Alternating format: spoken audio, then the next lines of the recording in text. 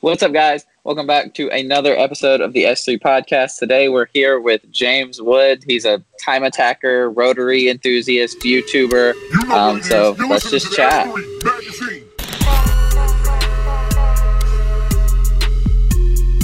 What's up, guys? What's up, brother? Are we officially starting now? I knew that. What's up, guys? Well, normally, Hunter's like, we're going to pause for a second, and then we'll go into it. Now it's just still paused. But anyway, welcome, everybody. This is James Wood over here in the awesome pink hoodie. Wait, before I forget, www.s3mag.com. You can get a 2-year subscription to our magazine that I always forget to plug for $20, and you get yourself a free T-shirt. We lose money on this deal, guys. Come on, just go to the website. Nice T-shirt. It is a nice T-shirt. Yeah, it's not one of them $2 T-shirts. Like we honest to God lose money on this deal. God, so we're still go to the website, click the link. Come on, help us out here. But anyways, like I said, James Wood, how you doing, bud? What you been up to during this whole quarantine thing? I'm doing good. This whole quarantine thing, car news, basically just trying to get the FC as ready for something as possible. And I have a hill climb in about 10 days that I'm not prepared for it at all. Like cars in pieces sitting in the garage. So that's fun. I got to get that done. But that's all right. First of all, back it up. James Wood, if you haven't heard of James Wood, check out your YouTube channel. I think you were real creative with the name. It's something like James Wood. It's just James Wood. I mean, if it actually, I was pretty bad at doing this because James Woods is on YouTube, apparently. Yeah. So when you search my name, you get him. So if you guys want to look it up, just type James Wood and RX-7, and then you will definitely find me. If you don't, you might find the old actor James Woods that old people make fun of me for my name. So, and it's Wood like a tree, WOOD. And the car that you have is kind of this minty toothpaste greenish color FC RX-7 with some. It's gold foil, right? Like the gold foil wrap. Yeah. It's a gold vinyl. Do you guys actually have any idea what color that is or where it's from? Nope. The gold or the color. The green. I have no idea what. No. It's Midori green from an EK Civic. Son of a. Oh, really? Yeah. I should have known that. I should have known that. It used to be Electron Blue Pearl from an EM1 SI, and then when I needed a new color, I'm like, let's just go find another obnoxious Civic color, and we got Midori green. Oh, yeah. Hey, what color was the car originally? Originally, it was red, and then I'm the third owner of the thing, so it was red, black, white, blue, and now it's green. So I owned it when it was blue and green. Fair enough. I already know this story, but just for the sake of the readers or anybody that hasn't read the feature, how did you get into rotaries or cars in general, right? Because you didn't come from a family of car guys. Not really. It wasn't like that. I mean, my family my dad was into cars until he had 2 twins and had to sell his fun cars. So my dad had 280Zs basically from 19 to about 28. He just had a bunch of Zs. Yeah. And then he had twins, got rid of those. We had minivans growing up and boring cars. Yeah. But how I got into cars was I went to Clemson for school and found this car club at Clemson. It was the oldest collegiate car club in the country. It was started in 68, I believe. Did your parents say, do something with your life, join a club or something? They didn't like the partying a lot and the excessive drinking. So I'm like, well, I'll go do something. And I found these guys. So that's pretty cool. The club holds autocrosses once a month. So that's how I kind of got my foot into motorsports. And probably after a year of doing that, I met my mentor there, and he called me and was like, hey, there's this RX-7 for sale in Charlotte, and you got to go buy it. There's no, you should buy it, or hey, there's this car. He's like, no, it's here, and you're going to go buy it. Here's how much it costs. Go Right, get it. attitude. Didn't it was Clemson, right? Didn't they have like wasn't their whatever loaner car an Yeah. RX-7 or something? It was a first gen. It was an FB. Okay. So they had that.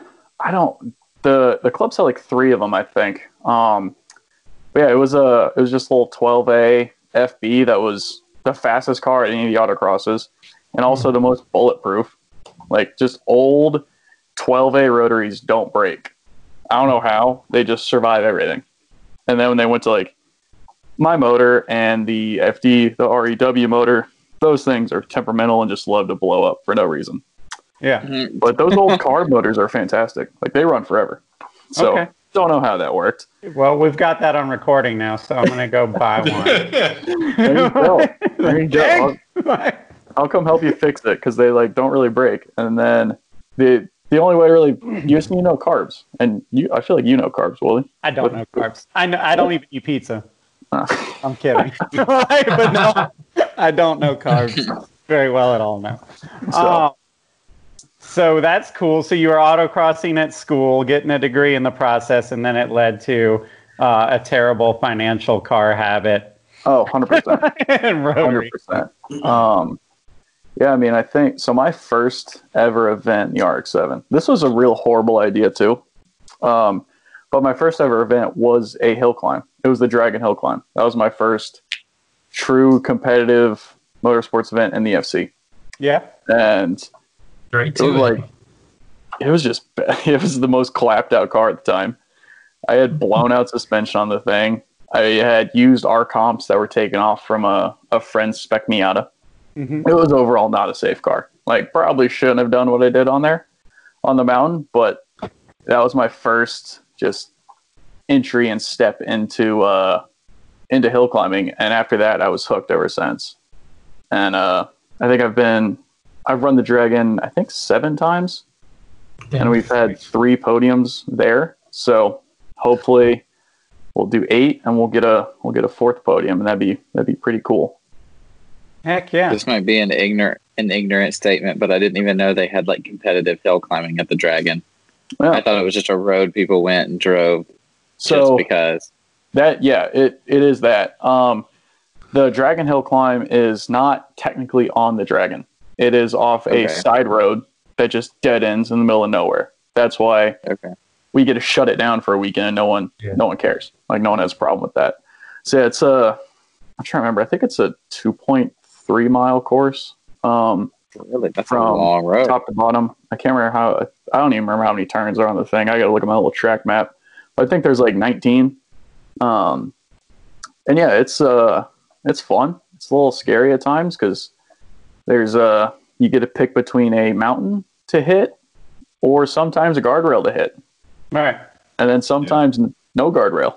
And it's just and just fall off. So it gets interesting. Terrifying, but it also sounds really fun. Like, you know, one problem that I always seem to like, just whatever head scratch thing with motorsports is it's like, man, you put all this time into building these super performance cars, and then you drive them on a 2.5 mile track. And I feel like tracks are too small for cars these days, which are, you know, fast. And I feel like they need more room to breathe. I really like the concept of kind of that barreling down a road and not, you know what I mean? Like, that's the real deal stuff. Like, you screw up there and there's not kitty litter.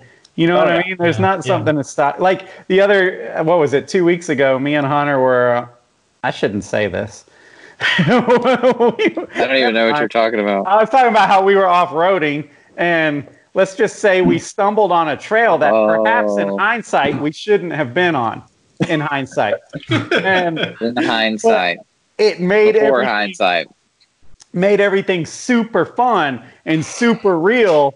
And everything that you build a Jeep for is being put to the test because you don't know what's around the next corner. You have to trust what you've built to get you past or over or at least move whatever's in the way. And you have to do it quickly. So you're not there that much longer, you know? And so, and on top of that, it was raining and everything. And it's just the real deal. And in the process, Just to give you I realized a little hint. we had one Jeep stuck on a log to the point that all four wheels were not even touching the ground. It was just a Jeep on a log, just kind of dangling there. But you know what I mean? Like the point was somewhere in the middle of it. I looked over at Hunter and I was like, I think I found what I truly love off-roading. And unfortunately, I think it involves maybe some trespassing. Breaking the law. That's all you. It's the same thing as when we were in college. All you want to be doing is breaking the law. Yeah. But I mean, not that you're breaking the law, but it's the same thing. You're like, this is real stuff. Like, these are real roads, real dangers. You know what I mean? Like, it's not there. It's not going to protect you. Like, it's not an amusement park. You can get hurt, you know, and so it puts a whole new element into it. That seems super cool to me. It is. Terrifying. It's awesome. And actually, like, speaking of just real danger, so I have my little, like, cult following of RX-7 people. It's great. Sure. There's a Facebook group that has, like, Hurt, Rob Dom, the Vargas brothers, myself, and then people just make dumb memes about us.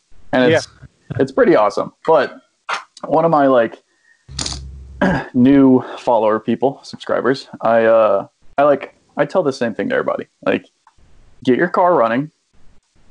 Like, everybody just wants to build, like, crazy turbo builds. I'm like, get the thing running, go get some seat time, and have fun. And then waste your money down the road when you actually can handle whatever you're doing, or you can at least have fun before you do your project for 5 years and sell it. So that's, like, the advice I always tell people. Yeah. And one of the new guys basically commented on a Facebook post I made because I was trying to have my turbo setup done by the hill climb. It's not happening, so I took it back off, and we'll just go NA, and it'll be fine. But he's like, it's probably a good thing to get your car running NA first. Like, but I've been doing this for 7 years NA, like, we know. And he didn't know that, and he's cool about it, and he's like, he's like, that's a great idea and stuff. He's like, well, I really hope your motor just doesn't blow. Like, if your turbo, I'd be worried about that. And I'm like, well, honestly, at a hill climb, the last thing I'm worrying about is the health of my engine. I'm kind of thinking about the health of myself. Yeah. And, like, do I want to be off the side of a cliff or have a blown up motor? I'll pick a blown up motor any day. Like, I don't need to test that. 1,000%. Yeah. But yeah, like, it just goes back to like, the danger is just real, and it's just a different feeling than you get when you're at a track. Because, like, when we're at Road Atlanta, like, Road Atlanta is terrifying. I don't care who you ask; it's always terrifying. Every single lap is scary. I mean, you guys have driven there. When we're at the hill climb, like, it's scary for different reasons. Because I could be coming around a turn doing 80 or 90, and all of a sudden there could be a deer in the middle of the road. Right, that happened. Or, you know, somebody popped a motor and dumped oil on the road, and I don't know about that. There's no one. Yeah. There's no corner worker waving a flag saying, "Hey, there's a problem here." It's like you turn the corner and you're just like, "Oh shit, this is just what's in front of me." Whether it's clear road or a deer or a bumper or some oil. So, yeah, those dangers are there, and I think it's one of the coolest things about this sport is you just don't really know, because, like, every run at a hill climb's different. I was gonna say, it puts the sport back in motorsports. That's for sure. Now, is there more of that outside of the Dragon that you participate in? Okay, so what are some of those? So for there's a bunch. So basically, the main hill climb areas are there's a ton in Pennsylvania. They have their whole little hill climb association up there. There's just to name a few. There's, like, Weatherly. There's Pagoda. Those are kind of the main two ones I know up there. And I've gone up there with some friends in the past to just spectate, hang out, and I was planning on being there for this year, but Corona kind of ruined my whole race schedule and like everybody's. So I'm just kind of taking what I can get right now for motorsports events, and then for 2021, I'll have, like, a more full schedule. I actually got invited to do I believe it's the world, or it's North America's longest hill climb. It's down in somewhere in Mexico. Real kind of sketch, just from the sound of it. It's like 13 miles or 14 miles. through the mountains in Mexico, and just talking to some friends who did it. It's a lot of fun, but you definitely don't want to crash there. The safety in Mexico is a whole lot different than the safety in America. At sports events, there is none.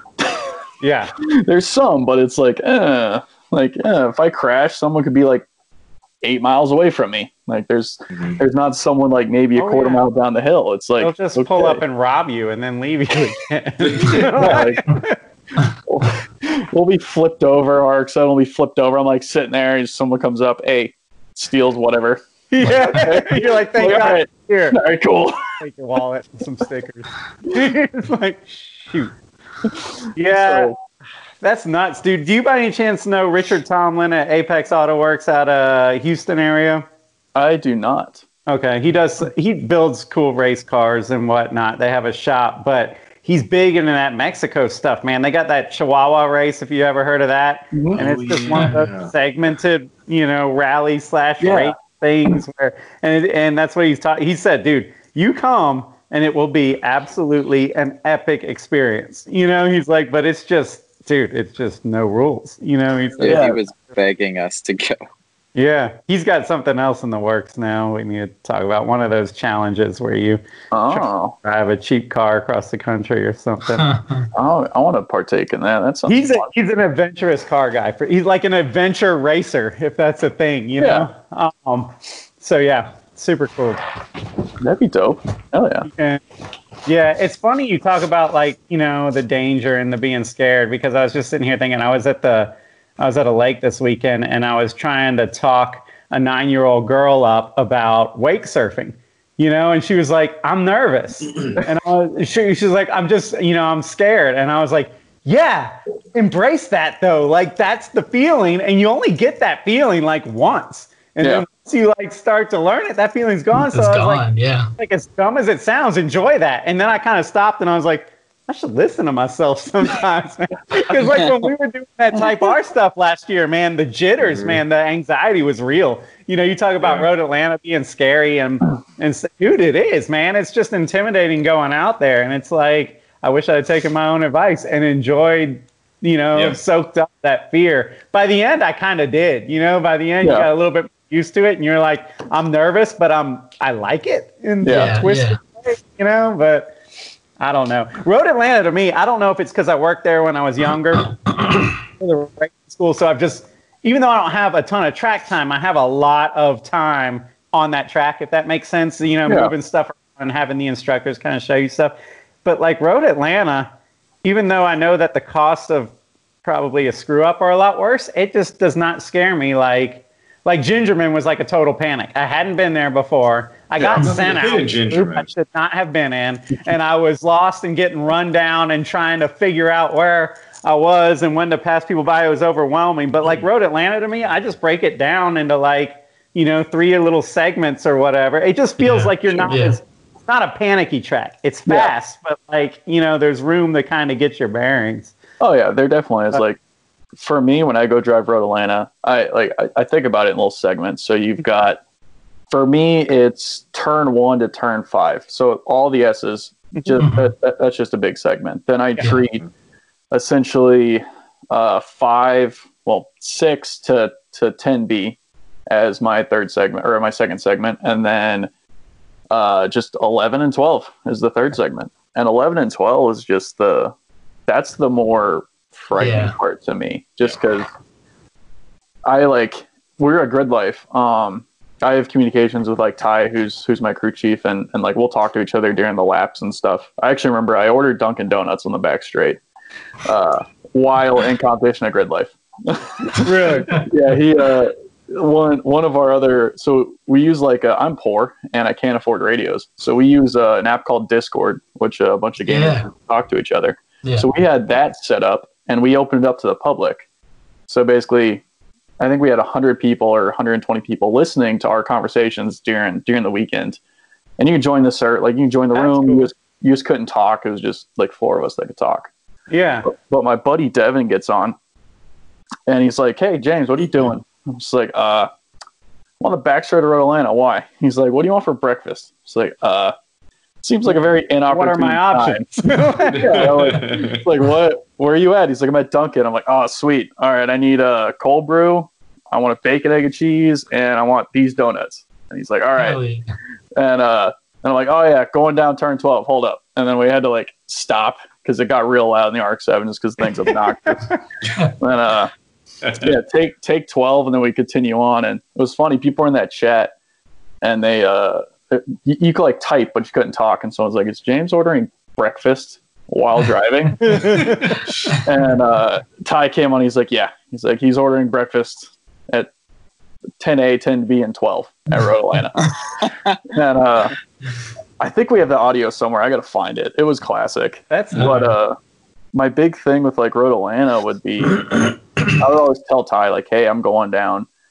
I kind of tell him where I'm at the track just so he has an idea. And I just remember taking 12 a little too hard. Well, I messed up 11, put a wheel in the grass at 11, and then got squirrely. And thankfully, I picked up drifting a couple of years ago and basically just floored it all the way through 12, and then came right into the pits afterwards because I was truly terrified. I'm like, I actually could have died. I was like, told Tom, like, yeah, we just drifted all at 12. He's like, oh yeah. So I was sitting on the bridge watching. He's like, I was kind of waiting for you to just like ping pong down the front straight. Yeah. And like, Right. He's like, I was just gonna hope you're okay. But he's like, yeah, the Type R a little squirrely in 12, didn't you? I did. I lost control. I dropped a tire off and I hit the brakes a little too hard. And it just spun around on me. That's where it happens, right? If you get Yeah. off line, I guess Where whatever that- under the bridge, it plays out, and then you end up dropping that outside tire right under the flag stand, Yeah. really. Yep. And then yeah, it can hook, and that's when you ping pong. You're And that's like what inside happened, outside. that's happened with that vet. What was it? Yeah. 2 years ago. Oh, the helicopter vet. Yeah. Yeah, helicopter vet just flying, spinning down the front straight, Jesus. and then you had all the mess happen after that with like the GTR hitting Doug Wynn's SRT4. Mhm. Yeah. Like, That was Helicopter when vet. all the cars crashed. Yeah, The yeah. That was a helicopter bad vet, year. the night before, me and Jesse were talking to a race team about being in two cars. I think it was a BMW and it was a vet. That vet the next morning. However, I think we like drank a little bit too much the night before, and we're not present for like the 8 a.m. run or whatever. I was Yeah. supposed to be in that vet. oh geez. So yeah, so every time somebody brings that vet up, I'm like, damn, that was a close That call was- for me. Gosh, a bullet. That All was right, good so that you somebody- got. Go Well, I ahead. was just gonna say you got a NAFC RX-7. I know it's probably built up, but what's a good time at Road Atlanta? Like, what's your best time out there? My best time at Road Atlanta is, what was it? I think it's 147 flat. Yeah.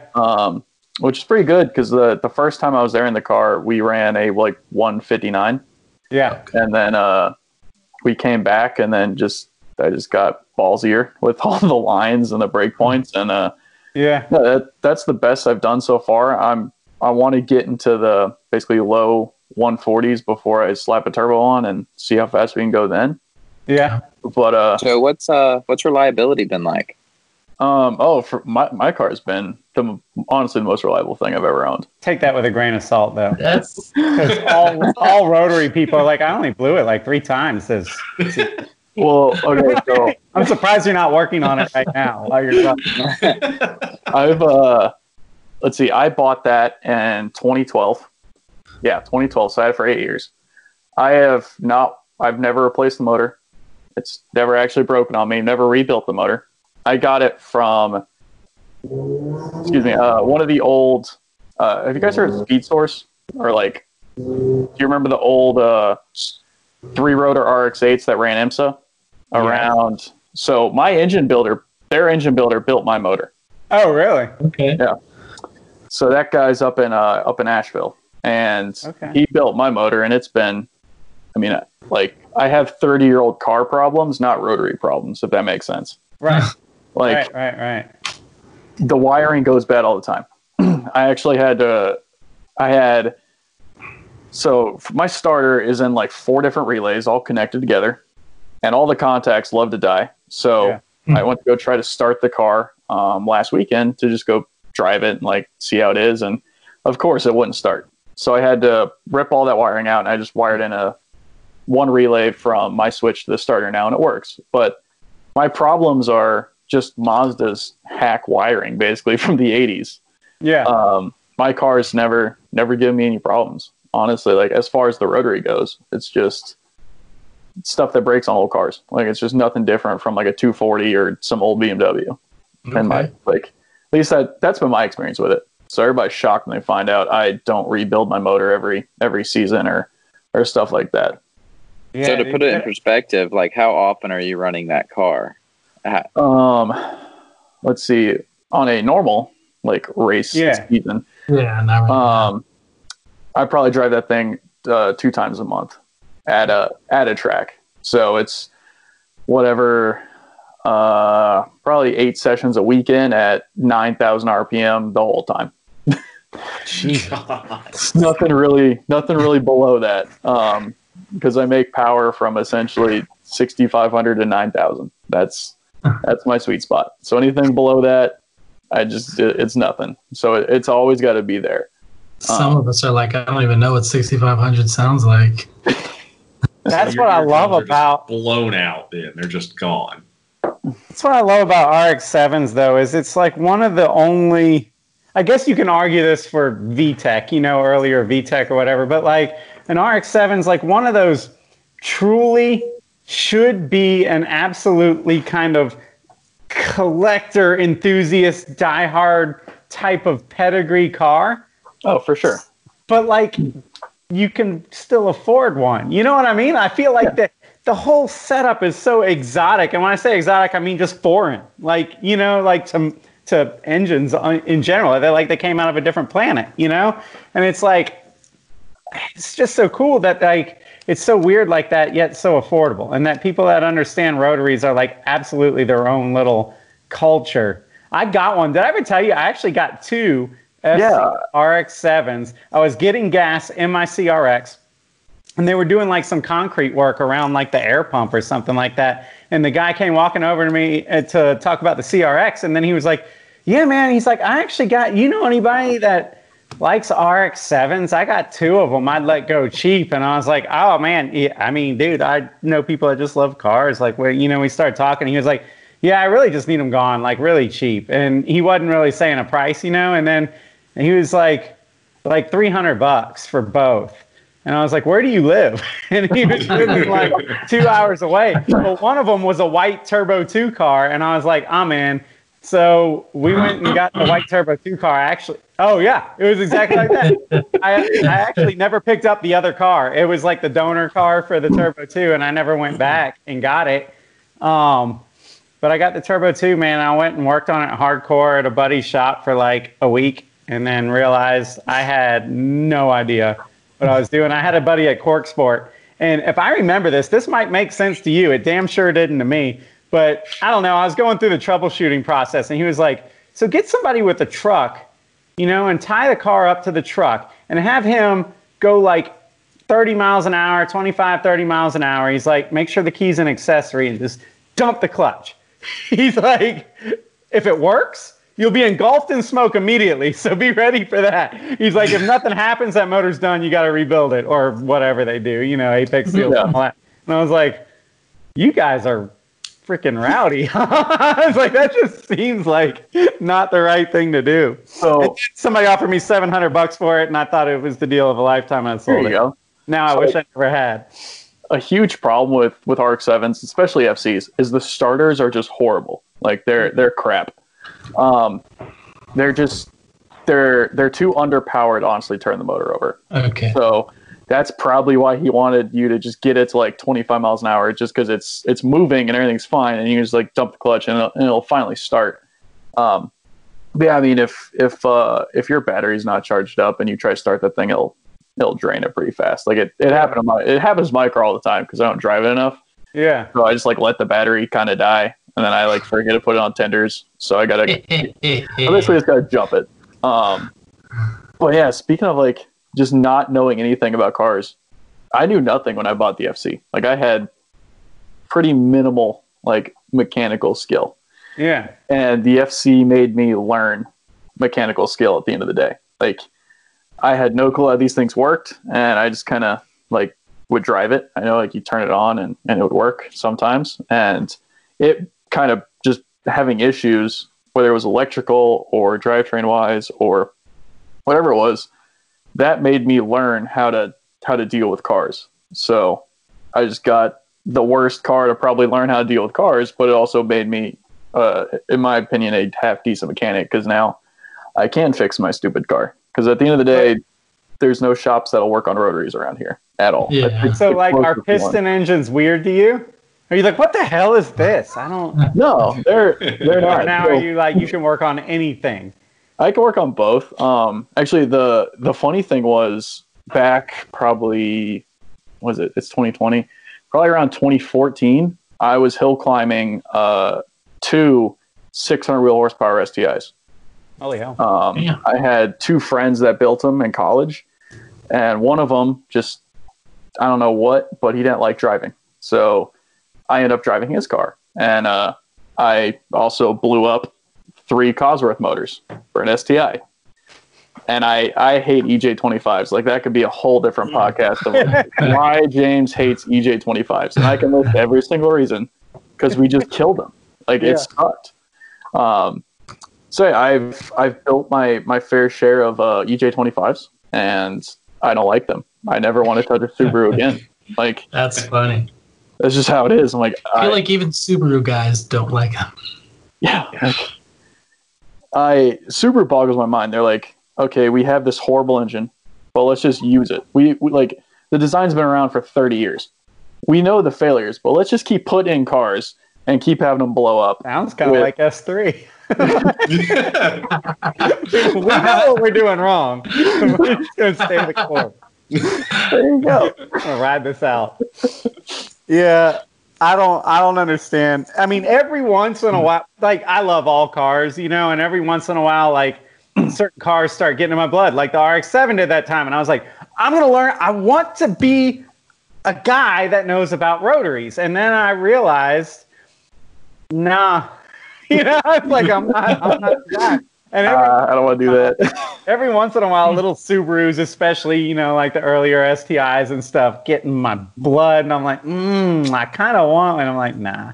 I've never. We feature a lot of cars. Yeah. And rarely do I come across one of those guys that hasn't rebuilt engines. Like, 2015 and up, those are still new enough. But any of the older ones, man, they're pulling them out all the time. They're getting pretty good at it. Oh yeah, like, We did a podcast recently with Mechanical Advantage Racing, and he was pulling an EJ25 out during the On podcast. oh, that's classic. It's That just is not a thing to hilarious. him, though. Like, it doesn't, you know, if he's got to pull it out, it doesn't piss him off or stress him out. He just, I think he had it out. It was like ready to come out by the time we finished the podcast. That's dope. Yeah, Yeah. I think we got He's in down to, Asheville, too. okay. Yeah, he ain't far. We got down to pulling EJ25s out. I think because we ran minimal stuff on the cars, we can probably have the motor out in about 45 minutes. Yeah, I think that's what he said. Yeah. Just basically out and on the ground. We never put them on stands. We always put them on the ground and then deal with it later. It was like, get it out, and then we'll just leave this for a week and then come back when we hate it less than we do now. He lost for a minute. And, 5 that's weeks how it works. later. Yeah, that's funny. I actually need to. I got to rebuild a Honda. Well, I don't need to rebuild a Honda motor. Oh, yeah, I own an S2000. That's actually what I daily. Oh, do you? Speaking of Hell yeah. raw VTEC, so I have DFC and then I have an S2000. That thing just hit 260,000 miles. Actually, it's Original motor. Yeah, original motor, original drivetrain, original everything. She's an old girl. Seasoned. She's seasoned. She's Wasn't it she's the- getting there. Article, I think it was your car. I was talking about how there's like an appeal sometimes to temperamental cars like that. You know what I mean? And I think I related it to like a horse or something, you know, for like an equestrian person. Like, it's almost a hobby to like tame the, you know, to tame the horse or to get this thing. It's like, yeah, this thing's a pain in the ass and it's finicky and it's hard to whatever and you got to deal with it. But like, that's part of, I think it's really cool that there's people that still do it. Like, what a shame would it be if like nobody messed with rotaries anymore because everybody was like me and was like, they're a pain in the ass. Let's just let's just do a K series, And so, I mean, it's cool that there's people out there that are like, yeah, but it's cool, so I'm gonna keep it alive. I'm gonna do it the hard way because it's cool. I actually love when people do that. Like I'm all for like so swaps don't bother me. I know like every RX-7 is like, oh, LS swap head or whatever people have say. Like I truly don't care because at the end of the day, I'm like, I know you know what you know and you don't what you don't. And if some dude does not want to learn a rotary and like just it's like no, like fuck that shit, I'm out. Then put an LS in it, put a K series in it, put whatever you want in there because I think it's cooler to see an RX-7 anywhere. Yeah, alive. Than it is to have a rotary. Like I mean, I drive LS swapped FDs. Like I've got a buddy that has one. I autocross it every single time he brings it out, and it's fun. It actually like screws me up all the time because I'm like, oh yeah, I can only rev this thing like 6,000. And it was funny. Like we were in the car, and I just started banging off rev limiter. I'm like, oh, this is weird. My car has power here. Like and then I got to remember, I got to shift it. Yeah, like I think it's cool that people just still have RX-7s that actually like enjoy them still. Whether it's rotary, piston, whatever. Like I just think it's cool to see them. And that's what a lot of people don't agree with me on.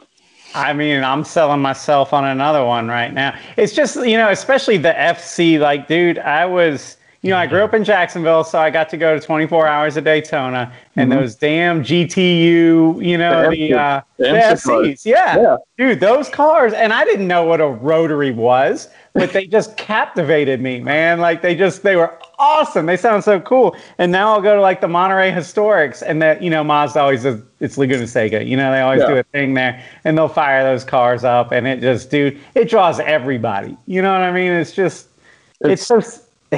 Yeah, somebody's got to keep them things alive. It's cool. Like they just have a cool sound. Like I love going to the track with like Andrew Casty. He's got that white FC with the really big wing that always came to Grid Life and like GTA and stuff. Yeah. I love it. Like when Andrew turns his car on, or when I turn my car on in the pits, you know exactly what just started and whose car it was. And it sounds like a freaking racetrack, dude. There's something about that early morning road Atlanta, dew on the ground, and then all of a sudden, just like, yes, that's it. And it's up around. Yeah. I think it's so much cooler than like when someone starts their LS set or LS swapped whatever. It's like, oh, cool, it's an LS. Like we've all heard cammed LSs since forever, but it's like whatever a ported rotary starts, everyone just knows what it is, whether you like it or hate it. You're like, oh yeah, an RX-7 just started. And like that's just one of the coolest things to me. Yeah, it's sick. So where do you want your driving career to go? Do you want it to be a career? Yeah, I would love it to one day be a career. I mean, I basically treat it as a career right now. It just doesn't pay me. But even if it we got you. We feel you. Even if it was like just a gig where, well, it's actually kind of happening. But even if it was just a gig where it's like, hey, please drive my race car. Like I don't have to get paid. Like I don't care if someone paid me. Like if someone came to me and was like, hey, here's a GT3 car, just go race it or go drive it. I'd be like, for sure. Like I would pay you to let me do that. Like, it's one of those things to me. So I just want to. I love driving whatever I can get into. Whether it's someone's clapped out 240 drift car or someone's $100,000 time attack vet or just anything. So like I would love to get into wheel to wheel at some point and try to do like Pirelli World Challenge. I could definitely see myself getting into that. I need to go to Pikes Peak one of these years. I need to find someone that has a car that'll let me drive Pikes Peak because I don't know if I want to rebuild the FC, fix all of my questionable things I did back when I was younger, and make it like more safe. So like I would love to do that. But yeah, I like one day I would like it to be a career, even if it like doesn't pay me anything. Yeah. Even if I could just travel or like have like my costs covered. Like if one day, what would be dope is if one day racing didn't cost me a single thing. Yeah. Like I could get someone to pay for that. I could still have my 9-to-5 job that funds my entire life. But if racing just didn't cost me a cent, that'd be awesome. I remember telling Mike that last year, because, you know, like last year with the Type R, that was a deal that we had put together with Motivicity. Yeah. Technically, we were getting checks from Motivicity, which we were using to drive the Type R. I looked over and I said, you know what we are? You're a professional race car driver. drivers. Race car driver. I couldn't say racer because we weren't wheel to wheel or anything like that. Yeah. But we were professional drivers. Yeah. Check. Technically. On that. Yeah. That's definitely one of the goals for me is just to have that experience, just to have whatever someone write How me a much check. do you need? I'm going to send you some PayPal. It'll be like, I don't know, $10, maybe $15. Going pro. I was like, you know what? I'll write you a check. That way you can at least look at it and be like, I am now a paid driver. There you go. Let me grab something. Speaking of money right now, hold up. Speaking of that, Speaking of the Type R, if you guys haven't been paying attention to our social medias for whatever reason, Mike Sanders, co-owner of S3 Magazine, he's right here in the podcast with us, actually picked up not only our Type R from the Motivicity series, but Super Streets Evo as well. So congrats to Mike. Hunter, you were breaking up when you said that, basically, Cliff Notes. Yeah, Mike bought back the Type R, which we kept threatening we were going to do. And then somehow it worked out. Talk about, you just got to speak things into your life sometimes, I guess. Yeah. But yeah, I'll be damned. So now we have a Type R and an Evo. And don't really know what we're going to do with it. Actually, you guys don't know, but I was talking to James about that last week because we were supposed to do the podcast. It got postponed.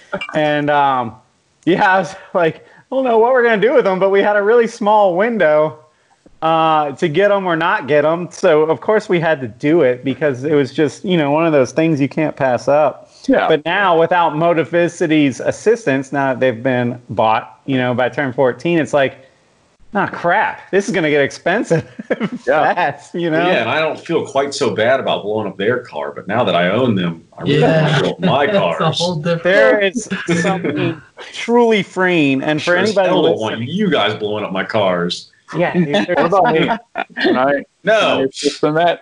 there's something that was so freeing about getting a car like a Type R, which is a new, expensive car for a lot of people or whatever. It's not anything to sneeze at.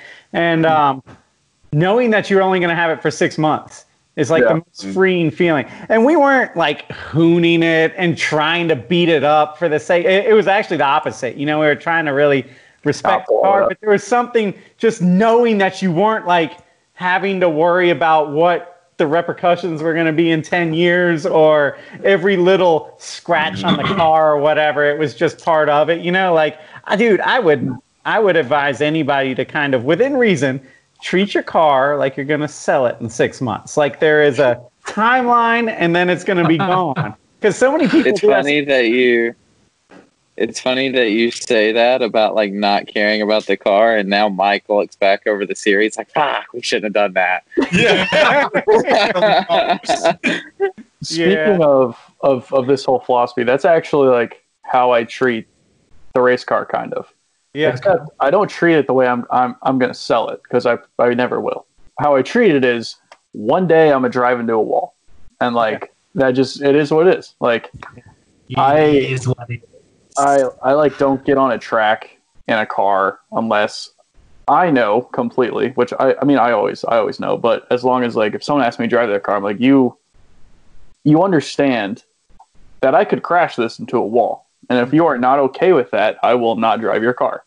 Yeah. I'm not saying I'm going to crash it. I'm not saying that's what I plan to do or whatever, but there is a chance. Like if a tire blows or something fails or I just mess up that day, like we can go into a wall. And that's how I always treated the FC. It was like, it's a consumable at the end of the day. Like it's a race car. It's a tool. And people always ask, like I just put a FC 2000 front bumper on my car. Like you guys know the old Aria Mimia looking FCs with no pop up. Yeah. I'm So- familiar. I put a rep version of that on my car, and everybody got real upset. And the internet's like, why would you buy fake parts? Don't buy reps. I'm like, well, am I going to spend $2,000 on a bumper, or am I going to spend $300? Because when I crash it, $300 sounds a lot better It's a consumable part. than me ruining some rare new like thing from Japan that like I just Those purists don't want you to have that on your car while you're racing. like they don't. They all claim they want me to, but then if you see it smashed up, then they're like, oh, you should have bought a rep one. And like, Those same people are saying, "Oh, he shouldn't have had that on there on a race car." yeah. I just I watched that exact thing happen with, I don't know if you guys listening are familiar with the YouTuber TJ Hunt. I remember it being a big stink on social media because he bought a rep Rocket Bunny kit for a BRZ at one point in time. Yeah. So then he goes, all right, fine. So he buys a real Rocket Bunny kit for his 350Z that later turned into a drift car. And then they were like, why did you do that? Why did you put a Rocket Bunny kit on a 350Z? And he's like, what do you want me to do? Yeah. He's like, I'm just selling everything. You can't please everybody. Like, you can't please everybody. Please the mob. No. No. Like, there's always someone will always have a problem with what you do. So I always just like do what I want. And if like, that's how I approach YouTube. Like, hey, if you want to watch or follow along to whatever I do, cool. But if you don't, I really don't care. Like it's not my thing. And unless you're giving me money, then I don't care about your opinion for the most part either. Like Sure. I'm doing whatever. I'm like, you're watching my videos for some sort of entertainment. And if I don't do what you want, pay me, and then we can discuss my opinions. But what I meant to show you guys. Well, you'll like this. I don't know if you saw on my Facebook. Oh, I did see that. That's I did see awesome. that. Hell yeah. So, What's that? That reminds me. What's the stay up thing? the stay up thing. Because So I that- was in I have an old 911, not to brag, but just to set the stage, I guess. And I hadn't driven it in a while, and I got in it, and I was fumbling through like the door cards. Oh, and did there's you a find gold that sticker? stay up sticker that I must have gotten from you. I remember I got it from you at like Road Atlanta at one of those things, and I threw it in the door panel, and it disappeared. You know how sometimes the stickers suck up to like the inside? I didn't know it was there forever. Is that like a brand or what? That was so one of my good buddies. His name's Kevin. Kevin Wilson. He's actually tight with Jared Dienda as well. Kevin was a marketing guy for H. Scott Motorsports and a couple of the NASCAR teams. And then when shit hit the fan for NASCAR and like the recession and things like that, he got fired. And then he started a little clothing company that was called Head Held High.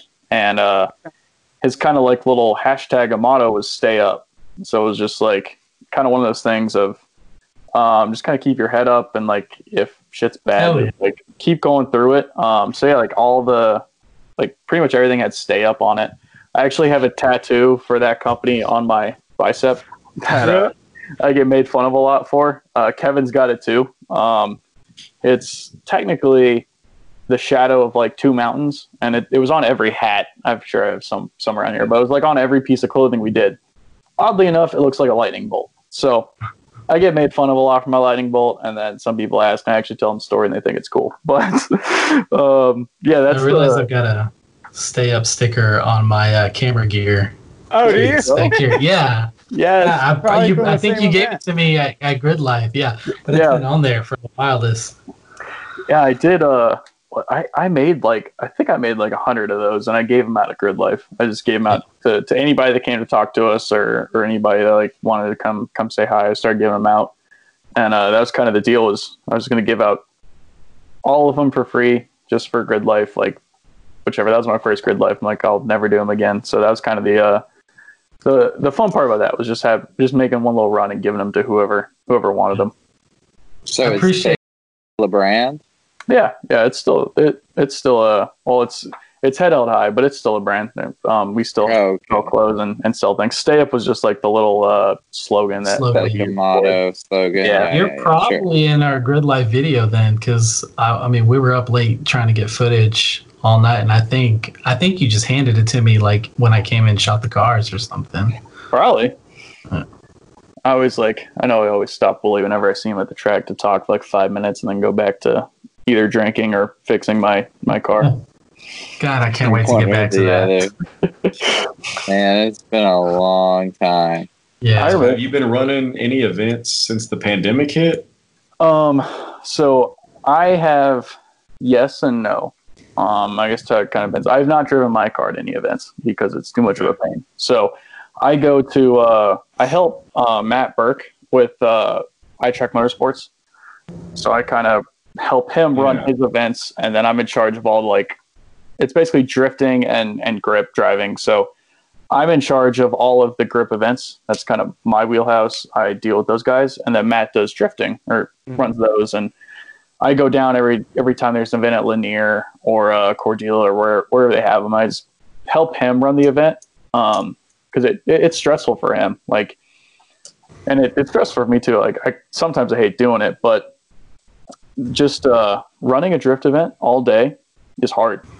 Yeah. And Matt and I will take turns running start and basically doing flags and just kind of we just have to watch the whole time, just make sure no one's either endangering themselves, about to get hurt, fire, whatever. So we're just always on the lookout and just making sure everybody's being safe.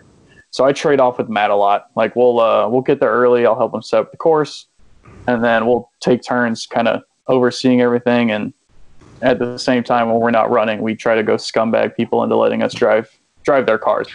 Yeah. So we do that every time. Wooly, is Matt the guy that we ran into on the mountain that day during that snow day? Hey, Matt Brewitt, right? Yeah. So you ever okay? Yeah. See, I know he's into the whole room for low off road stuff. Mm-hmm. Do you ever do that with him? I have not. I don't own a vehicle. I would love to. So Matt's actually trying to convince me to do that with him. I need to buy a truck. So the one thing I don't own is a truck, and it makes my life very hard. Just because, I have an RX-7, I refuse to drive on the street, which means I have to tow it everywhere. And not having a truck makes it hard. So I'm saving up for a third-gen Cummins right now. But Matt's trying to get me to buy a smaller truck so I can go do off-road stuff with him. Sure. So now it's basically the trade-off of, do I want a big diesel that I could tow an enclosed trailer with that I need to buy, or should I just get an open trailer and then have a littler truck that I can go wheel with him and still tow the car and haul all the gear?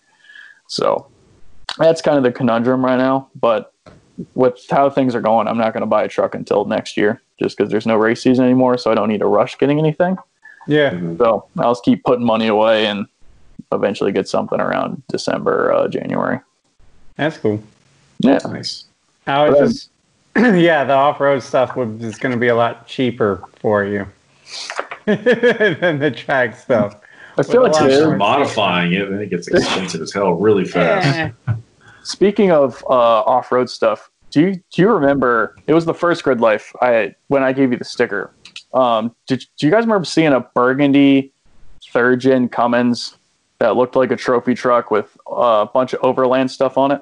No, I would have remembered that. So I'll have to find a picture. I'll text it to you, Willie. But that was the truck that we used to tow my car to the track with that year. Oh yeah. And I actually got made fun of by the organizers and stuff. We got there and they're like, "You brought a lot of truck and not a lot of car." It's like, thanks, guys.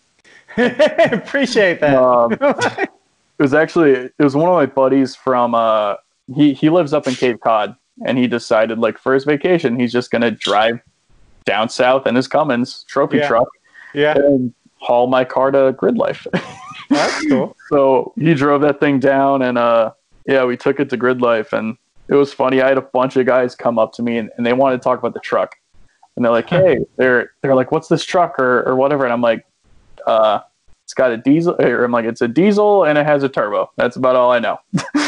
And they're everybody was sad, upset. I'm like, "This guy's the owner. Go find him. Go talk to him. Hit him up on Instagram. He'll tell you all about the truck." I'm like, "I don't know anything about trucks." And after that experience, I've been researching diesels now and getting into trucks more, and I just know how useful they are. I think I just grew up because in college I was like, I just want sports cars for the rest of my life. And now I'm in the point of my life where I just want to drive a couch, basically, as a daily. I just want a couch. Like, I just want to be comfortable. I don't want to have to, like, hurt my back getting into my lowered S2000 and driving around with coilovers and, like, listening to my exhaust. Like, I just don't want to do that anymore. I know, but around where I live, trucks are essentially just the basic bitch soccer mom car for dad. So. Yeah. Like, It's true. I mean, while they look cool. To be fair, so are Jeeps. Oh, Those fighting words. Because if you see a Jeep coming, there's a 50-50 chance it's a girl driving it. Yeah. 100%. Trucks, it's not always that that's a bad thing. it's always just the basic ass husband. Like, I just want to take the easy route. I want a Chevy or a Ford. It's going to be white or black because those are tough colors and black wheels. And they just all drive. Again, it's where I live, but they literally all drive them around. I'm like, can you guys do something freaking different, please? Yeah. Like, it's just God. But And they all have to park on the grass. Like, it doesn't matter if there's plenty of open parking spots at the restaurant. They always pull on the and lawn. here's what I figured out. They're all contractors or roofers or whatevers, you know what I mean? And so they can write the F-250 off, you know, and so they go to the dealership, they buy the F-150, F-250, Silverado, whatever it is, and then they have the dealership put, like, you know, $5,000 worth of mods on top of it. They do their little, you know, generic lift and 35s or whatever, and then they can 100%. finance and roll all that in. They can't go buy a damn Mustang or an S2000 and shit like that and write that off. So that's why all these dudes have just kind of been funneled into the same 6 trucks. It's like, you want the 150 or the 250. For sure. Like, that's definitely how it is too. Like, when I was at Clemson, every frat star had a 4th gen Cummins or some brand new F-250 with God knows how many dollars in wheels and horribly, like, rubber band thin mud tires on them. Like, it was always Nitto trail wraps. Yeah. And that was just like your basic ass truck at Clemson. Yeah. I was like, all right, cool. Like, you have a 2016 Cummins or F-250. Nice. Everybody, they all look the same. And, and it's hilarious. Yeah, they're white or black. There's no other colors, white or black. That's what they all have. And it always killed me. Like, I just died laughing. And then on the flip side at Clemson, like, if you see a JKU Jeep, there's a 80% chance a girl drives it. Yeah. There are a bunch of TJs around, and those are all pretty much dudes. But if it's a JKU, there's like some mild lift on it and some all-terrain tire and some like stock wheel. Definitely a girl. Like 100% girl. And no, I literally think Rugged Ridge Jeep Company, they make aftermarket parts, and they're an advertiser of ours, and they're local, so we're friends with a bunch of those guys, and they're a big enough company to really do the market research. And this has been like 3 years now, and they were like, statistically, 48% of all JK owners are women now. So like, we have to think about that to a certain point and what we make and stuff. But yeah. Yeah, and then the Bronco is going to steal a lot of that female Jeep demographic, because now it's going to drive nice. The top will still come back. It'll still have the vibes. So actually, my wife has already got her little deposit on one. So. Nice. Which one is she getting? 4-door. Okay. The 4-door, not the damn Sport. That thing doesn't count. But the whatever. But she's, she is the TRD Pro 4Runner driver now, but she's pulling a Woolly. Actually, so is Mike. But she's pulling a me, and she's like, well, I don't want to get rid of the 4Runner, but I want the Bronco. And I'm like, gotta have both. I've done filled up the whole house with cars, so I don't know what you're going to put. But whatever. But yeah, I think that, everybody's talking about, RIP Jeep because of the Bronco. And it's like, well, really, it is Toyota that's going to have to get their crap together, because they've been kind of for sure resting on their previous reputation and dominance for quite a while now. But yeah, we'll see, man. We'll see what happens. Does Toyota, do they still make, is the FJ Cruiser still a thing, or is that gone? They killed the FJ, and basically that's when they introduced the TRD Pro 4Runner. Oh, okay. Then gonna be. It's weird because the 4Runner's been out since what? I think like 11, with a mild facelift around 15 or something like that. But all of a sudden, they like rejuvenated that whole thing, and it got super popular with the pros. And Okay. I don't know. They've been running that same 4Runner for a while now. So I'm waiting for Toyota to come with something. This is their chance. Something radical, because the Tundra's the same way. It's been out forever. Yeah. I love that truck, but it's been out forever to the point where it's like I'd be hesitant to buy one because I want to see what the next one looks like. Yeah. But then another year goes by and they don't make a next Tundra. But heck, if it ain't Tundra. broke, I guess keep rolling with it, you know? Yeah, I get that. Yeah, so Some other guys get I back guess- into the. say what? I'm ready to see some other guys get back. I want to see, like, we were just talking about the Mitsubishi Pajero. Pajero? Yeah, little stuff like that. Actually, let's talk about, like, as we're complaining about the Tundra, can we talk about Nissan and how the Nissan Frontier is the same thing from 2005 to 2020? 5? Yeah. Like, Yeah. actually, so my mom got into like a car accident last year, and we went to my dad put me in charge of like finding her a new vehicle. And my mom really liked Frontiers, so I'm like, all right, I'll go look at a Frontier. I found like a 2010 Frontier at a dealership. Mhm. I was like, used. I walked in, and it looked the same as 2005. It was the same interior, the same gauge cluster. It's like, how can Nissan continue to do this? Like, Yeah. you got to do something. And I mean, it's the same. Like, look at the 370Z. It's been the same for, I think it came out in what, 09 or something. 9, I Yeah, think. yeah. Been the same for 10 years. And like the only thing that's changed, I think, is the Tundra, because you can now get a Cummins. Or, Titan. Oh, Frontier. Oh, yeah, Titan. Yeah. Not anymore. They killed it. So Nissan killed the one good thing that happened to the Titan was the They Cummins. killed the XD because they kept burning down. Yeah, I don't think it was working out. Yeah. But I'll be damned if they don't make a new Ultima every other year. Oh yeah. Yeah. That or like I hate Maxima. Ultimas, dude. At least Like- it's not an SUV, man. True. I hate chrome grills. I don't even like Nissan now that Same. the emblems are chrome. Like the Murano is a germaphobe's car.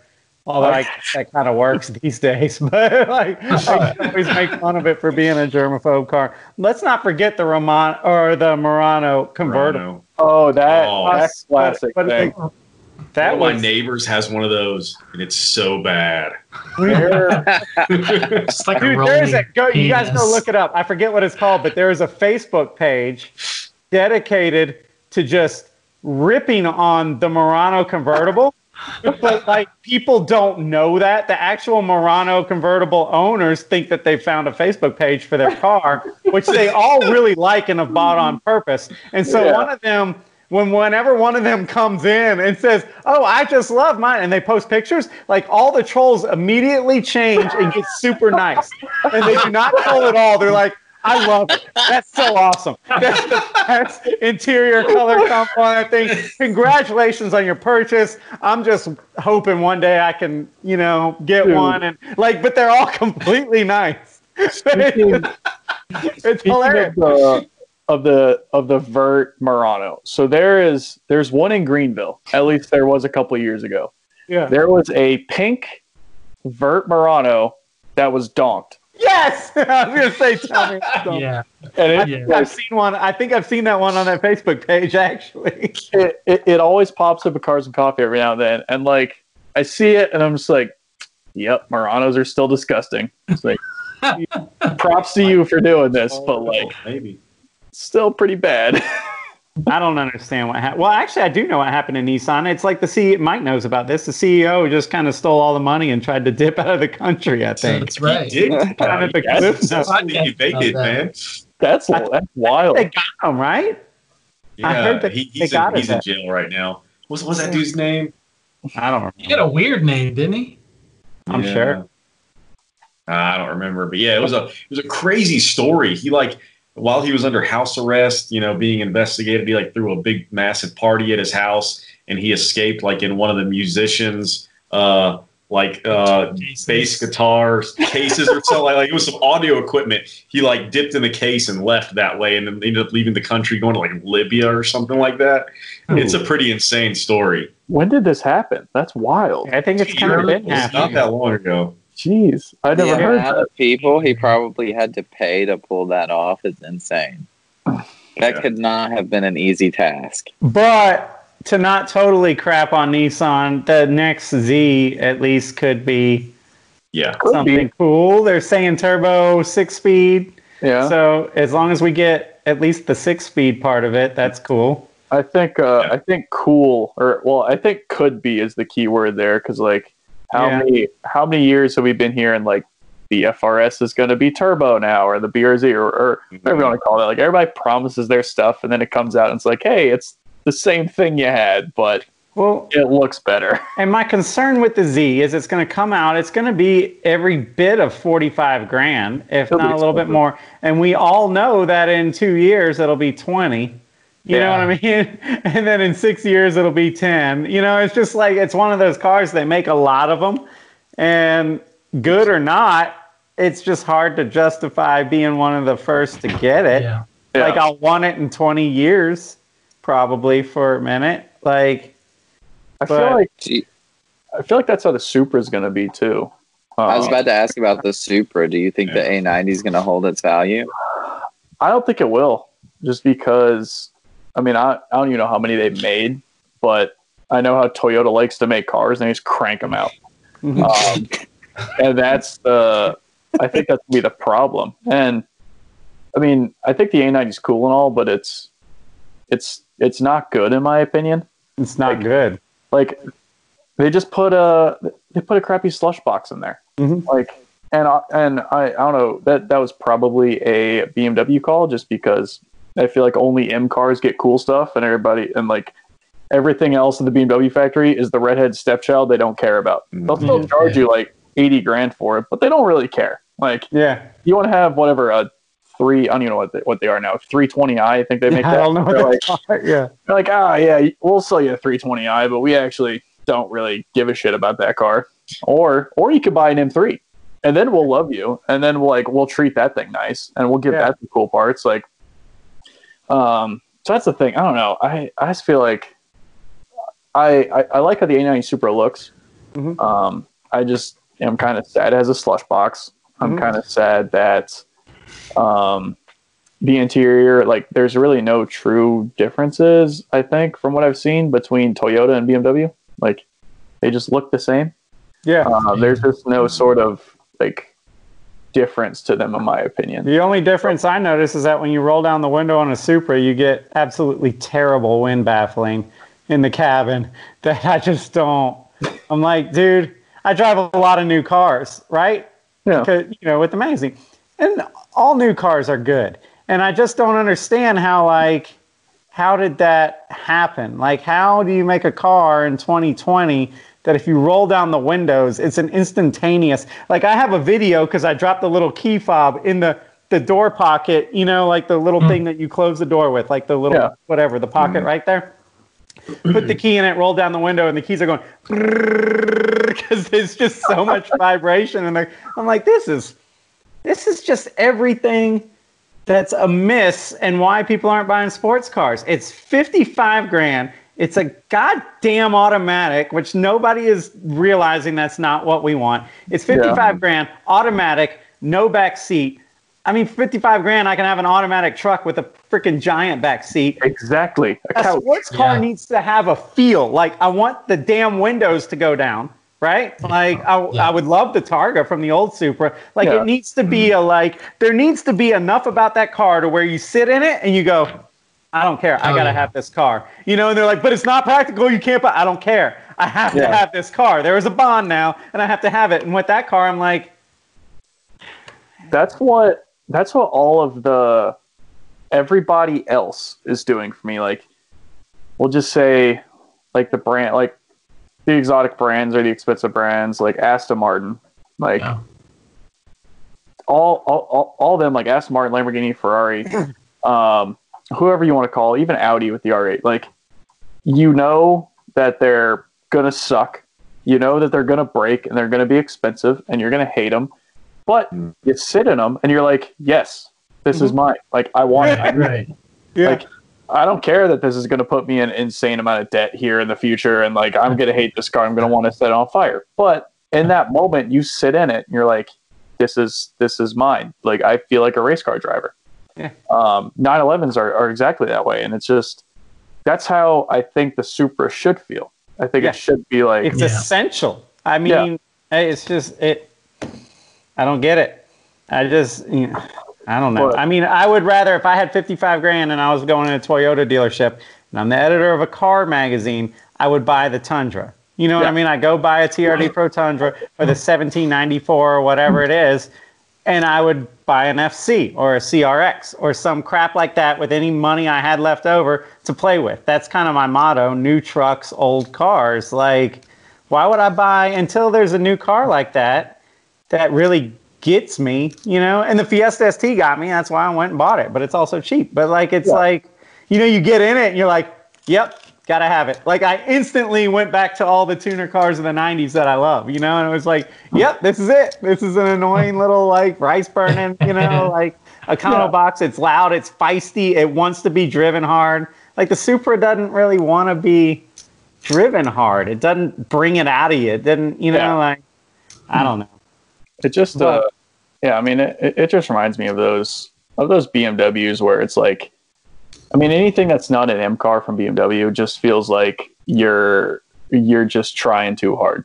Like, you're just like, you just want to be accepted by society, and you're like, please. You're please talking love about me. BMW owners. Please love me. Please notice me. Please notice I spent X amount of money. And It's so funny because I'm the exact opposite. Like, I've had a little itch for an M3, either the V8 four-door or else the newer whatever it is, you know, or four-door car.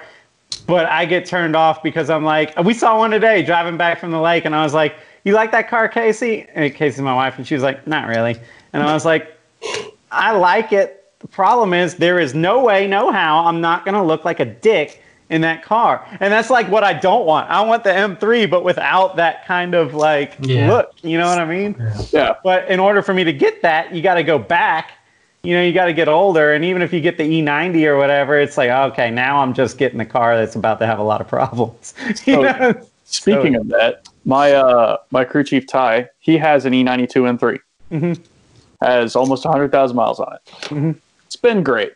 He did the rod bearings. Mm-hmm. That's what Which kills is what? me. How much is that? I think that was $2,000. Okay. Or 2,500, something like that. What not- kills me also is BMW's like, yeah, we're going to have rod bearings be consumable in our car. Like, should rod bearings be consumable? Absolutely not. Like, that should not be consumable. I should not have to, like, it's not a race car. I should not have to pull my motor apart every 60,000 miles and change rod bearings. Like, no. That's what I don't get. But somehow they sell their car as the ultimate driving machine. I'm like, no, it ain't. Not if I have to do that as a consumable. Like, it just doesn't make sense. It was funny. I took him to the airport, and I was driving his car, his BMW back from Atlanta. And I got pulled over for doing 105 on 85 and a E92 M3. And I was like, I was sitting there. I was fully prepared to go to jail. It's like, yep, we are probably going to jail. It was like Sunday morning at, I don't know, 8 o'clock. I was near, what's right before Braselton? Does anybody know, like on 85? Hamilton Mill. And Buford, Swan. Other way towards like me and Clemson. So like, Jefferson, Commerce. Jefferson, Commerce. I think I was in Jefferson or Commerce, but yeah, I got pulled over, and this cop comes up to the window and he knocks on the door, and I rolled on the window. He's like, I caught you speeding. It's like, yeah, yes you did. He's like, I caught you doing 105. I'm like, perfect. That sounds like a great number to me. And then he's like, I need your license and registration. I'm like, all right, cool. So I gave it to him, and Sure you do. he walks back, and I'm sitting there like, oh great. Like, I'm texting my buddy John. I'm like, hey bud, I'm gonna go to jail. Can you come get me? Probably. And he's just like, Christ. So cop comes back, and he looks at me, and we start talking about the M3. He's like, how do you like this car and whatnot? And he's basically like, does it make you feel like an asshole? I'm just like, Yeah, pretty much does. Like, I feel like a dick every time I drive this car. Like, it just happens. Like, I actually don't own it, but it's my roommate's. But yeah, I feel like a dick every time I drive it. He's like, yeah. He's like, I have friends that own these, and basically they all say the same thing. Like, they're not assholes, but everybody thinks they are. But we continue our story, and he's like, well, it's like, I'm gonna make your day here. I'm like, perfect. He's like, I'm gonna give you a verbal warning. He's like, this is your verbal warning for this. He's like, please slow down. It's like, I don't want to see your car again today, or your roommate's car. He's like, and I'll tell you right now, down towards the road by Braselton, there are some cops there. They're not very nice, and they will take you to jail for doing the shit you just did in front of me. So he's like, I suggest you go back to Clemson. Yeah. And you just hang out, and then you just contemplate your life there. And I'm just like, yes, sir. And I turned around, and I'm like, wow. Like how did that happen? Yeah, and it was funny because I Snapchatted it as soon as it happened, and Ty's sitting on the plane, and we have like a little group Snapchat, and I was like, boys, got pulled over doing 105, and Ty's like, great, now my car's impounded, and you're going to jail. It's like, yeah, probably. He's like, Christ. He's like, I gotta stop letting you drive this thing. And I'm like, you probably should. Because a huge problem I have with new cars, specifically German cars, I have no concept of speed in new German cars. Okay. Like, because doing 100 miles an hour feels like I'm doing 70 in my S2000. Like, it's quiet, it's comfortable, and it's stable. So, and also, I'm bad. I never look at gauges when I drive. Like, I don't look at the dash. I don't look at anything. I feel like it's just a race car thing. But I drove on feel. So, like, never looked. And sometimes I'll look down and catch myself doing 110 or 15 in his M3, and I'm like, all right, we're going way too fast. But it feels like you're doing 70. The problem is, this is something I've been on for a while. I think I'm just getting old and grouchy, but it's like, are you really going too fast? Were you really going too fast? It's like, no.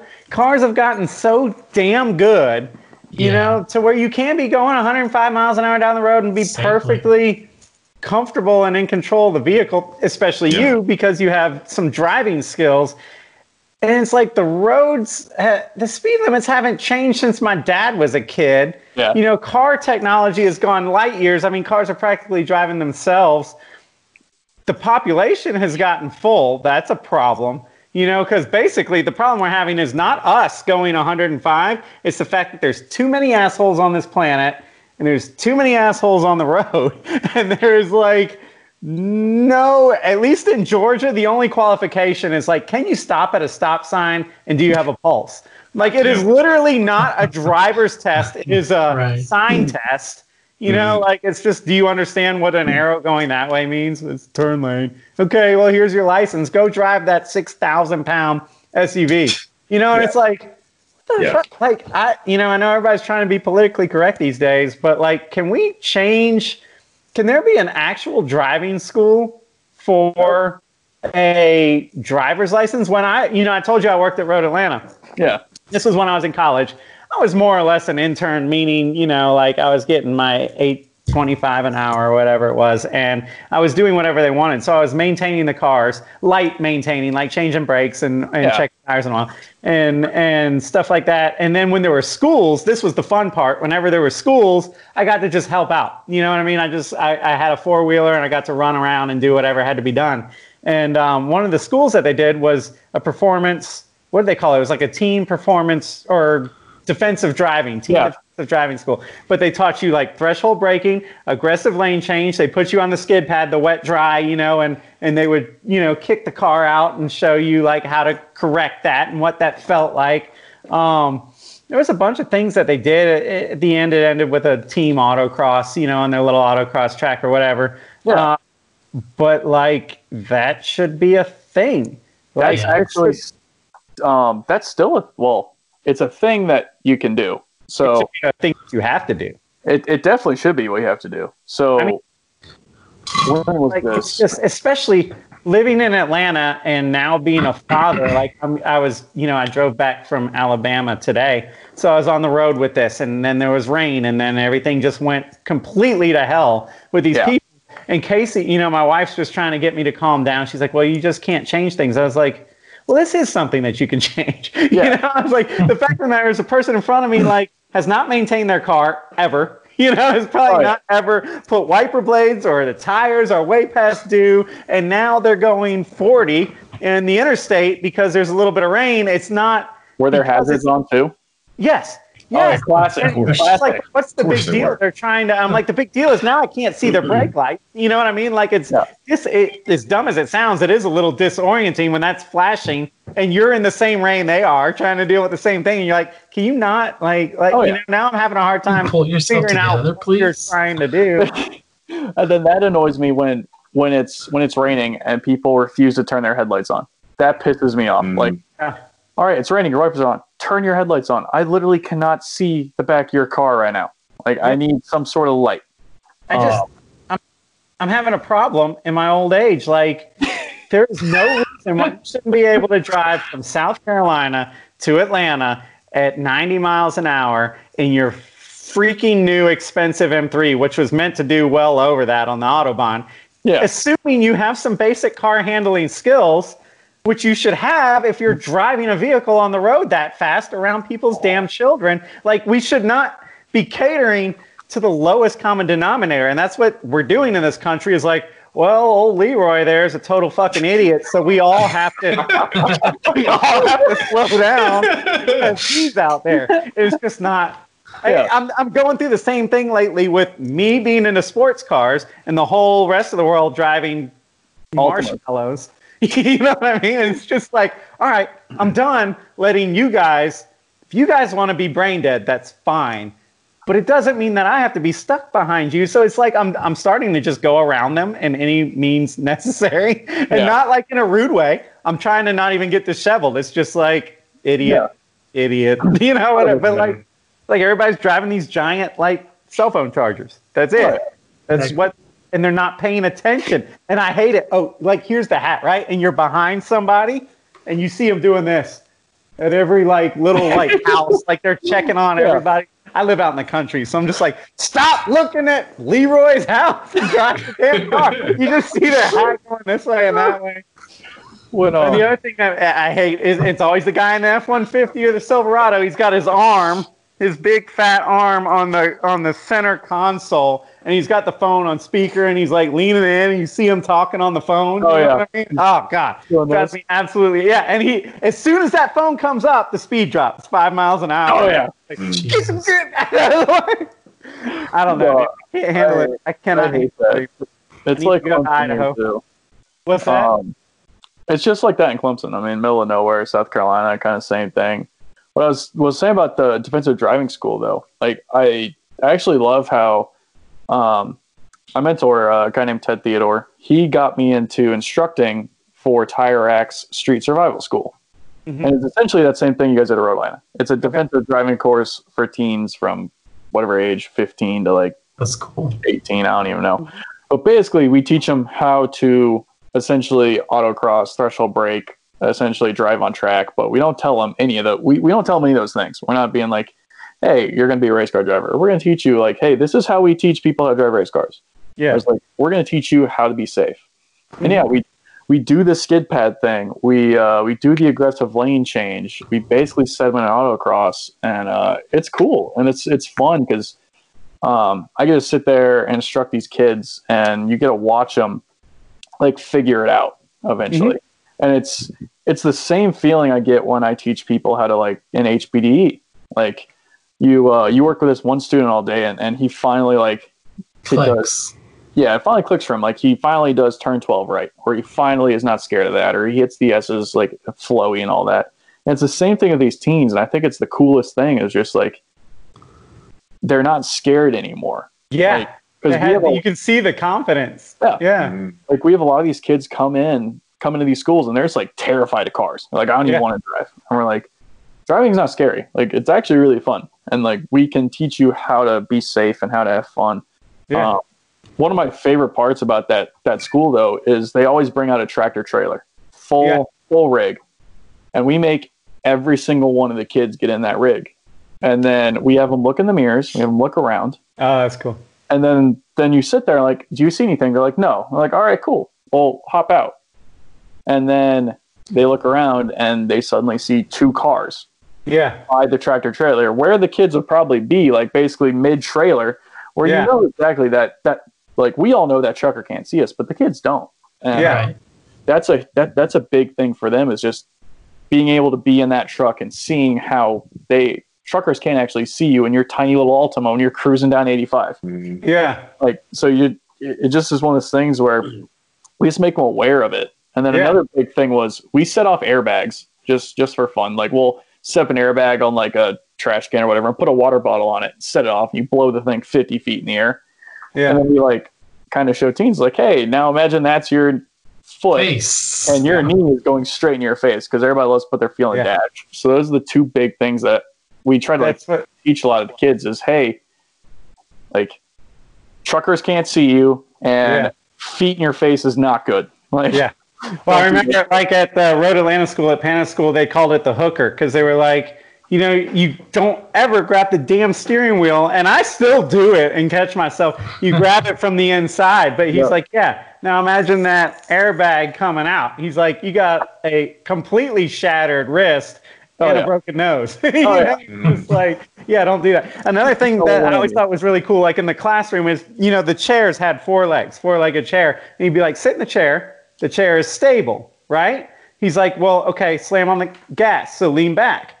Now you're on 2 legs, it's still stable. Same thing with braking, lean forward, you're on 2 legs, it's still stable. But now pretend you're braking and turning, you know, you're on 1 leg, you're losing that. All over. Yeah, it was just cool to watch them kids kind of figure it out. And then I always got to be the guy at the stoplight. So we had this aggressive lane change thing where they had to go, I don't know, 30 miles an hour or whatever it was, they were in 1 lane, and then there was 3 lanes. So they could either go straight, the right, or the left. And we had traffic lights, so 3 of them, and then 1 would light up at the way they'd have to change, you know. And so you just wait and go, thunk, and then one gosh would go, Arr!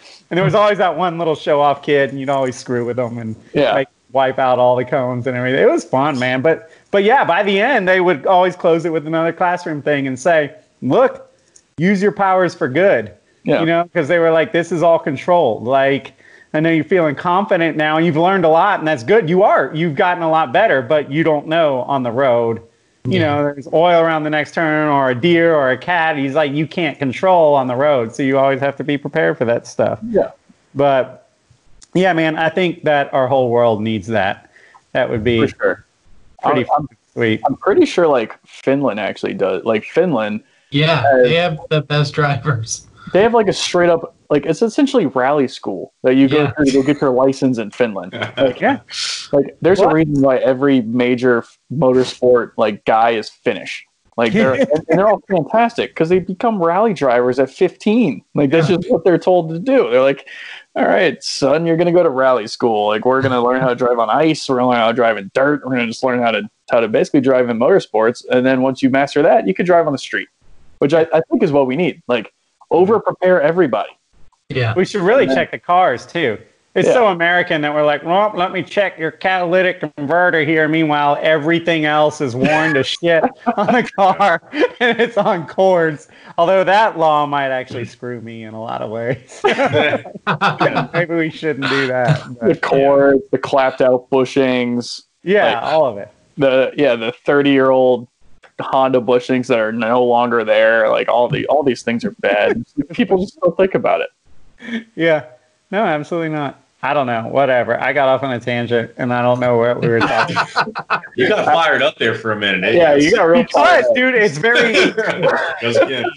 because I get like in this internal battle where I'm like, you know, I should really chill out, man, and try and live up to my dreads. And then I'm like, no, these people are all idiots, and they need to know it. You know, like, I mean, that's a regular thought I have every day driving. In other words, like, yeah, you guys are all idiots. Please stop. As frustrated as you were driving the family around today, it's so much more frustrating whenever you're trying to drive a fun little sports car and those people are still in the way. I was driving the Mustang around Friday and today, and just traffic and BS and people being dumb, and it's so annoying, man. It's just see, I don't remember that. I think just the population, especially in Atlanta, the population's exploded, you know, but it's like, I remember maybe I was naive and young and not really, you know, like you get so in tune now. As you get older, you're like, that son of a bitch that pulled out in front of me 10 miles ago is the reason I'm stuck at this light behind this son of a bitch. You know, it's like you play it out so much more in your head when you're young. You're just like, I'm just happy to be cruising and playing music. But like, I think it's just gotten worse and worse and worse. There are times when I take out my fun cars, I'm like, why? Why do I even do it? I have all the discomfort with none of the fun because of this person, you know, like it's just, and all the concerns because you get stuck at some stupid ass roadblock because they're doing some pointless construction and you're just sitting there watching the gauge like, oh crap, here we go. I'm about to really screw this up because I'm going to break down in the one way. Overheat, I'm going to pick up a nail in the tire. I'm going to try and push it out of the way because I'm so ticked. Yeah. Anyway, man, what do you like better, beaches or lakes? I'm for sure. So I'm lake all day. So I actually grew up in Charleston, down on the coast of South Carolina. And I just started hating beaches after a while. Really? Like, everybody and their mother's there. Like, never go to a beach in the summer in Charleston, or at least go find one in the middle of nowhere. Because, like, everybody's there. That's, like, problem one, reason why I hate it. But then it's always just really hot. Saltwater pretty much sucks to just hang out in at, like, for most of the part. And like I also got really into like wake surfing and wakeboarding, and you can't really do that down on the coast. Like you need a calm lake, and it also helped being up at Clemson because we have Lake Hartwell. Like my apartment is literally like Lake Hartwell is about 20 yards behind me. That's where Lake Hartwell is. Are you serious? So, yeah. You know the marina right there when you come into Georgia? It's like on the right. Yeah. That's like a buddy of mine from college. That's like his family's little marina or whatever. Yeah. I agree with you because I just was at a lake in Alabama, Lake Smith, this weekend and just got back. And for the first time, like had the best time I've ever had at a lake. Because normally I'm kind of the opposite. I'm just like, well, this sucks. This water will kill me if it gets in any open cuts. I don't have but I was there and we had all the toys, man. Like it was my cousin. He has this lake house. He's got a brand new Malibu. He has all the wakeboard stuff and all the wake surf stuff. I did that for the first time. That was killer. So like for the first time I get the lake. But see the ocean still, dude. Like the ocean lifestyle and I love the salt. Yeah. I get salt water in my mouth. I'm like, bring it on, man. Get it all up in my hair. I love it. You put fresh lake water in my mouth, and I feel like I gotta go. I gotta make an appointment with the doctor. Yeah, on that wake surfboard. One time, I did not get up, and I just got doused. Oh, yep. For a minute, and it was just like, I'm gonna die. I caught something for sure. I got really into the lake, definitely in college, because one of my best friends bought a really shitty 1987 Mastercraft. Hell yeah! It had a Windsor in it. It had a 351 Windsor. It was an inboard boat, and it was just an old ski boat. And we skied like 2 summers ago. We skied after work. Well, we would go to work, go to the gym, and then from 7 o'clock, we'd also go to Wendy's. We would take the boat to Wendy's because Wendy's in Clemson is on the water, and you can go park your boat there and go up. Oh, that's sick. We would go to Wendy's. Then we would ski for like 3 hours at night, like in the evening. And we did that every single day for a summer. And then actually last December, we sold his Fiesta ST. He was one of my buddies with Fiesta ST. We sold it, bought a really questionable Toyota 4Runner. Hey. And then a week later drove from Clemson to Salt Lake City, Utah with the boat. Because that's where he grew up. That's where he's from. And he was moving back home. Really? So this boat mattered so much to my buddy that he sold his Fiesta ST, and we had to tow the boat back to Utah. And that was like one of the best and worst experiences of my entire life. Yeah, that sounds terrible. I'm sure it had its moment. It was fun, but it got real old driving 70 miles an hour. Because anything above the boat trailer just freaked out. It's like, no, we're not doing anything over 70. So we did like the first day was Clemson to St. Louis, and it was probably the 12 hours. It was actually cool. Yeah. We towed the boat in front of the arch, and then took a picture, and then we found someplace like 3 a.m. to sleep. Then we got up and drove to Colorado the next day. Yeah, and that was let me tell you, Nebraska, the worst state in the world. Like, we were in Everyone knows Nebraska for like 7 hours, and I saw the same cow in the same one hill for 7 hours. like what's wrong? I'm just like, I see the same cow, same spot, eating the same grass. Cool. Like 3 hours later, there's my buddy. And no wonder street racing's big in Nebraska, because there's literally nothing to do. Like, it's straight and flat. That's the perfect, like, let's build street race cars. Yeah. And then the third day was Colorado to Salt Lake City, which is nice because it was like 6 hours, and I was so happy to get out of that truck. And then worst part was I was in Salt Lake for literally 24 hours, and then I had to fly back home because it was Christmas Eve. And I didn't tell my mom where I was going. I actually got a call Christmas Eve from my mom. She's like, "Hey, when are you coming home?" She's like, "Hey, where are you?" I'm like, "Coming over." I'm on a mountain in Utah. And she's like, "No, you're not." I'm like, "Have Dad show you how to find your friends on your iPhone." And yeah, you'll see I'm on Snowbird in Utah. Yeah. And I'm like, "Don't worry, like I'll get home. I'm flying out tonight." And yeah, we got home Christmas Eve. My mom was a little upset with me, but I was there for the holiday, and she got over it. But it was like one of the most fun and worst adventures I had, was just this questionable 4Runner driving across the country because my buddy loved a 1987 boat so much. Dedication. That's awesome. Which I get it. And I feel like we all get it because we all have old project cars. Like, there's just some of those cars that you just love for whatever reason. It could give you the most headaches in the world, but we just have those things that we care about. And his boat was that to him. Yeah, it's nostalgia and memories. And I associate every car with certain points in time that were good in my life. You know, either that I've had with the car, or if the car's from an era. Like, I have an E34 BMW from like 1992. That was like the year before I moved from awesome Florida to frickin' Georgia, which I hated at the time anyway. And so like everything like late 80s, early 90s to me is like epic. Any Pauly Shore movie, any like any song up until like 92, maybe early 93, great. And then once Goo Goo Dolls or whoever made that Runaway Train, that song was about killing yourself and not doing it, and it made me want to kill myself. That song is terrible. Oh my god. It really was. To this day, when that song comes on, Casey's like, "What is your deal with that song?" I'm like, I fucking hate it. Turn it off. Anyway.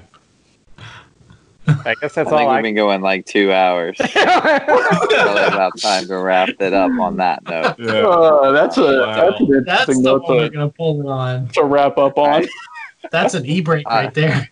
So anyways, right. James, thanks for hanging out with us tonight. For the people that want to check you out, where can they find you? So YouTube, obviously, search my name, James Wood. RX-7, search that together, you'll find me. If you don't, you'll find James Woods from Family Guy. My Instagram is James FC Wood. It's spelled like you would do something, so WOULD. And then wait, that's confusing. It really is. Like, it was a dumb joke and from one of my friends, and I just kept it. Okay. So yeah, you can find me. Or James Wood Racing on Facebook. And that'll put you to all my other things. Or just add me on Facebook if you like cars. I have a lot of Facebook friends I've never met that just add me for cars. And if you have a cool-looking car in your cover photo, I typically will add you. And then exactly what I do. If you're an asshole, I'll probably delete you. But that's you get in having the cool car. That gets you in, and if you're a dick, you're out. Do you unfriend or do you unfollow? It depends. I actually had to unfollow a lot of people. Or unfriend a lot of people because I got like too many friends at one point, so I had to unfriend a ton. But now I'm just unfollowing because I got that down, and I'm trying not to be a mean person. So like, I don't know, if you're supposed to really dumb like Corona stuff, I just keep seeing every single day for like 2 weeks. I'm definitely unfollowing you. Like, I don't care that much. I've been having an internal struggle with that too, because I'm like, well, I don't want to like, I like them as a person. So unfriending seems harsh. That's kind of mean. But I certainly don't want to see any more of their bullshit. So Yeah. maybe I should unfollow. I've been trying to figure out the right way to handle that, and I've been going unfollow, but keeping the friend. That's that. And I'm going to be honest with him when I see him at Grid Life or whatever. I'm going to be like, dude, how have you been? I'm asking because I don't know, because I unfollowed you because of your bullshit posts on Facebook, but I did not unfriend you because I still think of you as a friend. I still like you. I just hate whatever you I hate what you post. Please stop. Yeah. So that's typically where to find me. Or if you see a really loud green RX-7 in the wild at a racetrack, that's me, and come say hi. Yeah, I'll give you a hug and stuff. Yeah, I'll get a free sticker. Hell yeah. I appreciate cool. that, bro. So, once again, thanks, James, for hanging out with us. And also, once again, www.s3mag.com. 2 years and a t-shirt for $20. Please go subscribe so I can keep my job. Then do it now, because I'm going to raise that price. I need a boat. Oh, whoa. I need a boat. But anyways, guys, thanks for hanging out with us tonight. We hope to see you next week. We'll see you later. Have a good night. Later. Bye, y'all.